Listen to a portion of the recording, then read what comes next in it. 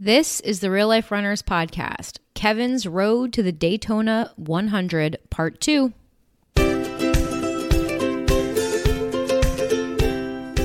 If you're looking for ways to bring more joy into your running and you want to be a physically and mentally stronger runner, you're in the right place. This is the Real Life Runners podcast, and we're your hosts, Kevin and Angie Brown. Thanks for spending some time with us today. Now let's get running. All right, we're back with another Kevin's Road to the Daytona 100, part number 2.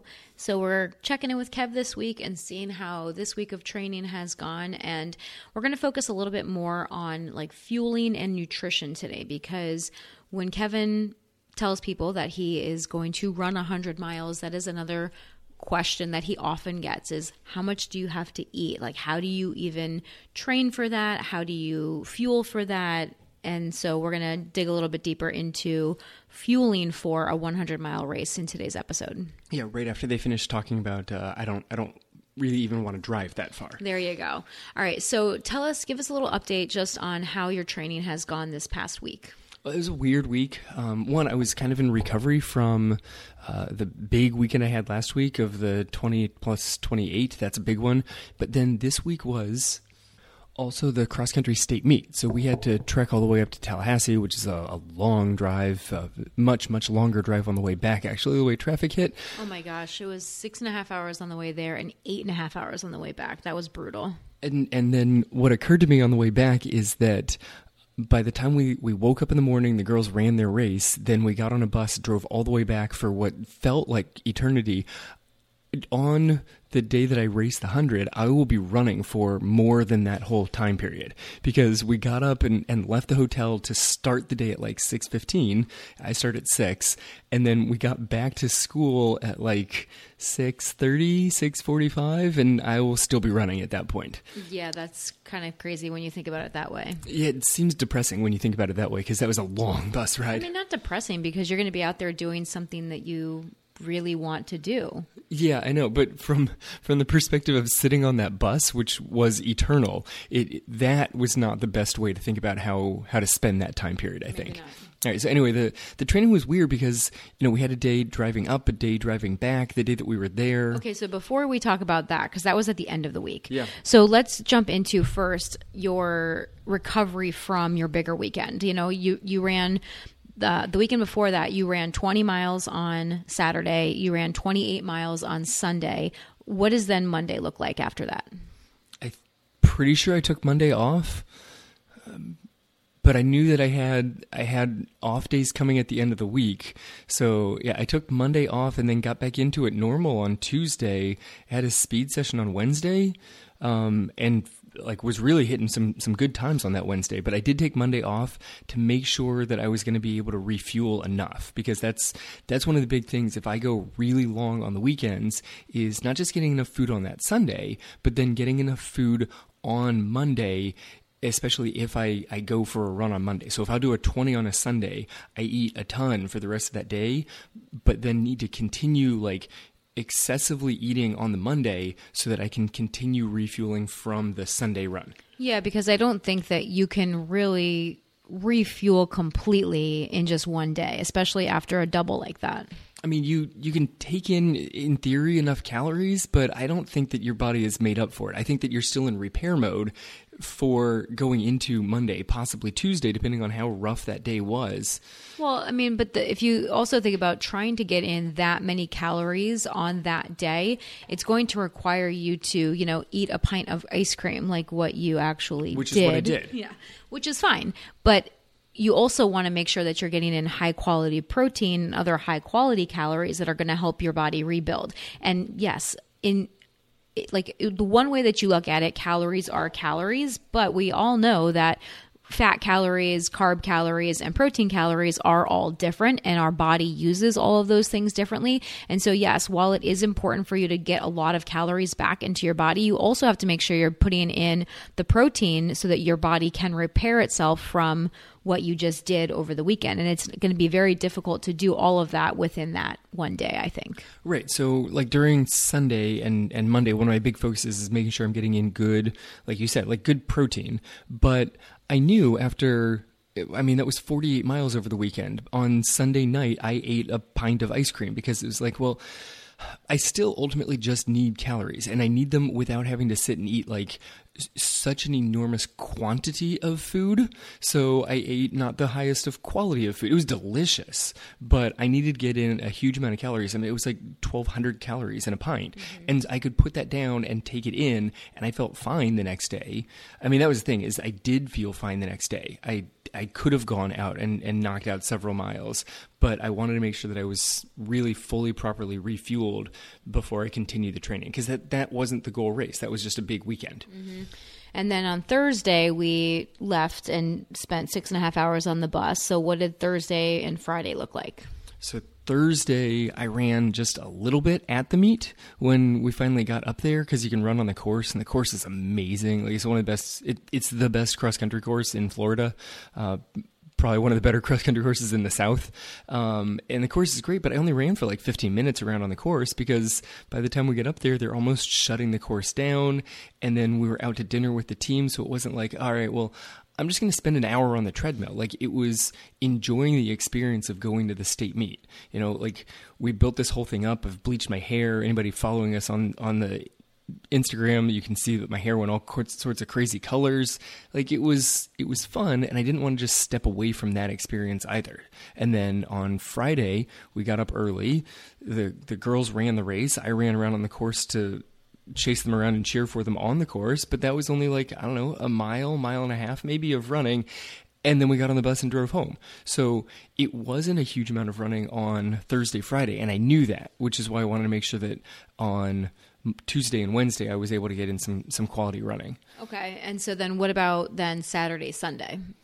Saturday was like a normal Saturday run, like 8-ish, and then Sunday was another 20-miler, which, I mean, that someone asked me that a while ago of how do you train for these? Because they knew people that had trained for marathons, and marathons, so much is that focus of the buildup of getting to the 20-miler. And I feel like a lot of the focus on racing 100 is that consistency of so many 20-milers that you just keep stacking on top of each other. So that was just like a normal Sunday of, well, I'll aim for 20. If it don't feel great, maybe I'll go like 18, but I got in like just over 20, which was good. All right, cool. So that's kind of what your training block looked like. What does your lifting look like during this point in time also? Because I know that last episode we did focus on, talking about the importance of strength training, and especially going through that strength training block where you spent a good 3 months really just building strength and building muscle in the body. What does your strength training look like right now?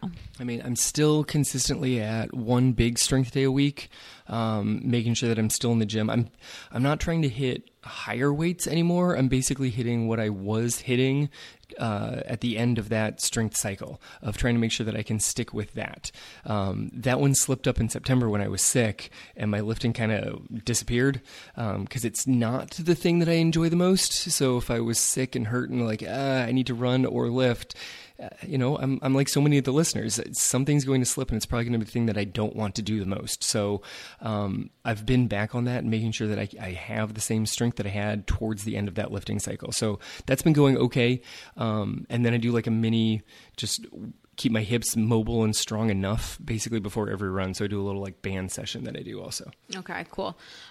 So let's just take a couple minutes just to talk a little bit about your fueling overall. Like, there's a lot of fueling that needs to go into the race itself, but let's just talk right now about kind of daily nutrition, on how are you fueling your body to make sure that you are continuously like staying strong, being able to handle this mileage, and being able to feel strong as you look at the last month here before the 100-miler. I mean, it's not, in my head, it's not that crazy of weird nutrition. Like, I eat breakfast, lunch, and dinner. It's just that they're really sizable breakfast, lunch, and dinner. Like, what I used to bring for school to eat during lunch period was not as big as what there is now. Like, my lunch bag doesn't really close anymore. Like, I have a big container that I fill up with whatever leftovers we have in the fridge. And those leftovers used to make it all the way through the week. And often by Thursday or Friday, I'm trying to figure out what I can still fit in there. Like if we go over to your sister's house for dinner, we have a night that we don't have leftovers in there, I'm running out of stuff to eat by the end of the week, because it's not like, oh, well, I'll bring a little of this and that'll be good enough. Like there's not allowed really to be a day that's good enough. Every day has to make sure it has all the calories. So big breakfast, giant bowl of oatmeal with so much stuff that gets thrown into that. Big lunch that has like a main, but also like a fruit in it. There's always like a big cottage cheese with some granola or cereal or something that I put in there, plus some other like multiple 100-calorie snack that I get. I come home from practice and I have not like, oh, I guess I'll grab a granola bar or I'll grab a few crackers, because that used to be what I would do, is I'd grab a few crackers because I was kind of hungry. And now it's like, all right, let's see if between the time I'm home from practice and the time we sit down for dinner, can I take in a few 100 calories? Not like, I don't know, maybe it was some calories because I had some crackers, but like think about it for a second and say, all right, I'm going to eat this much right now and then still have a full dinner. Like that's the thing, is don't snack and then pull back on dinner. Make sure that I get a decent snack and then still have a full-size dinner. Yeah, so what you're doing is very much not what most people would think of as quote unquote healthy eating, right? Like, or weight loss type of eating. Cause like, No. obviously you're not trying to lose weight. And like one of the things that people tell you is stop snacking, right? Or time restricted eating, or all of these things that we hear about that are so good for your health. And those things can be okay for some people, but not someone that's training for a 100-miler. And this is one of the things that we really want you guys to understand that's so important about fueling your own body, is that you need to fuel for your level of training and for your body type and for your goals. And that's what the most important thing is here. Like Kevin is not worried about his physique right now. He is worried, and I mean, not that you ever are, but you are not worried, but you are focused on getting the proper nutrition to fuel your body to be able to achieve this goal that you've got set out for yourself. So that requires a lot more intention, even in the snacks and the things in between, to make sure that you're getting enough food into your body. Yeah, I mean, that's one of the big things, is trying to make sure that I'm still getting in good food, because good food is not necessarily as calorically dense as some other things that you could be snacking on. Like, I'm not eating dessert all day long. Like, you could really build up some calories that way. We don't have a whole lot of just calorically dense, snacky stuff through the house. So if I want to build up calories during a snack session, I have to actually think about it and eat more of like a small meal. Maybe like I'll make myself a peanut butter and jelly sandwich and put a banana inside of it, rather than like I'll grab like a couple granola bars. Like I just have to figure out what can I eat based off of the food we have, because I want to take in enough protein. Like that's one of the big things, is make sure that you're still getting enough protein and not just having more highly processed fat-based things. Like fat will get you your calories, but I need the proteins. Yeah, and the other thing that I want to point out here is that you are eating both, right? Like there are some people that think that if they want to lose weight, like let's just talk about that, because I know there's a lot of people out there that do, they think they have to cut out some of those higher calorie types of foods, like the processed foods, those kinds of things. You right now are trying to maintain/gain weight right now to be able to fuel your race. And so you're focusing on, yes, I need to have a lot of these calorie dense foods, and at the same time, make sure that I'm getting nutrient dense foods as well. And I think it can be the same for people with a different goal with, when it comes to performance or health or body type. Just the opposite direction, that you can still have both. You just want to maybe focus more on the nutrient dense types of things and have less of the calorically dense foods in your diet. But it's still important that you're not depriving yourself of everything. So for you, it's like, yep, I need to eat a lot of these foods that are very high carb or high fat so that I get calories in. But I also have to make sure that I'm still eating vegetables and fruit and lean protein so that my body is still getting what it needs as far as micronutrients as well. Right. Like the micronutrients always need to be in the picture, but then you have to make sure that there's just enough fuel on the fire. Otherwise the fire goes out. So, I mean, that goes into like what I'm taking in when I run. Like I'm taking in hundreds and hundreds of calories on the run. If you're out there for several hours, 2+ hours, the amount of calories that I'm taking in is way more than I was taking in last year. Like I'm putting down, it used to be I'd take like 100 calories of whatever the form was, gel, raisins, some goo thing. Like I'd take in 100 calories every 45 minutes, every 50 minutes. Like I'd try and stretch it sometimes and see what goes. Now my liquid source almost always has some calories in it. So I'm just sipping calories. And then I'm taking in 100 calories of something every 25 minutes or so, sometimes more than that, like depending on how much I'm really trying to push my calorie intake.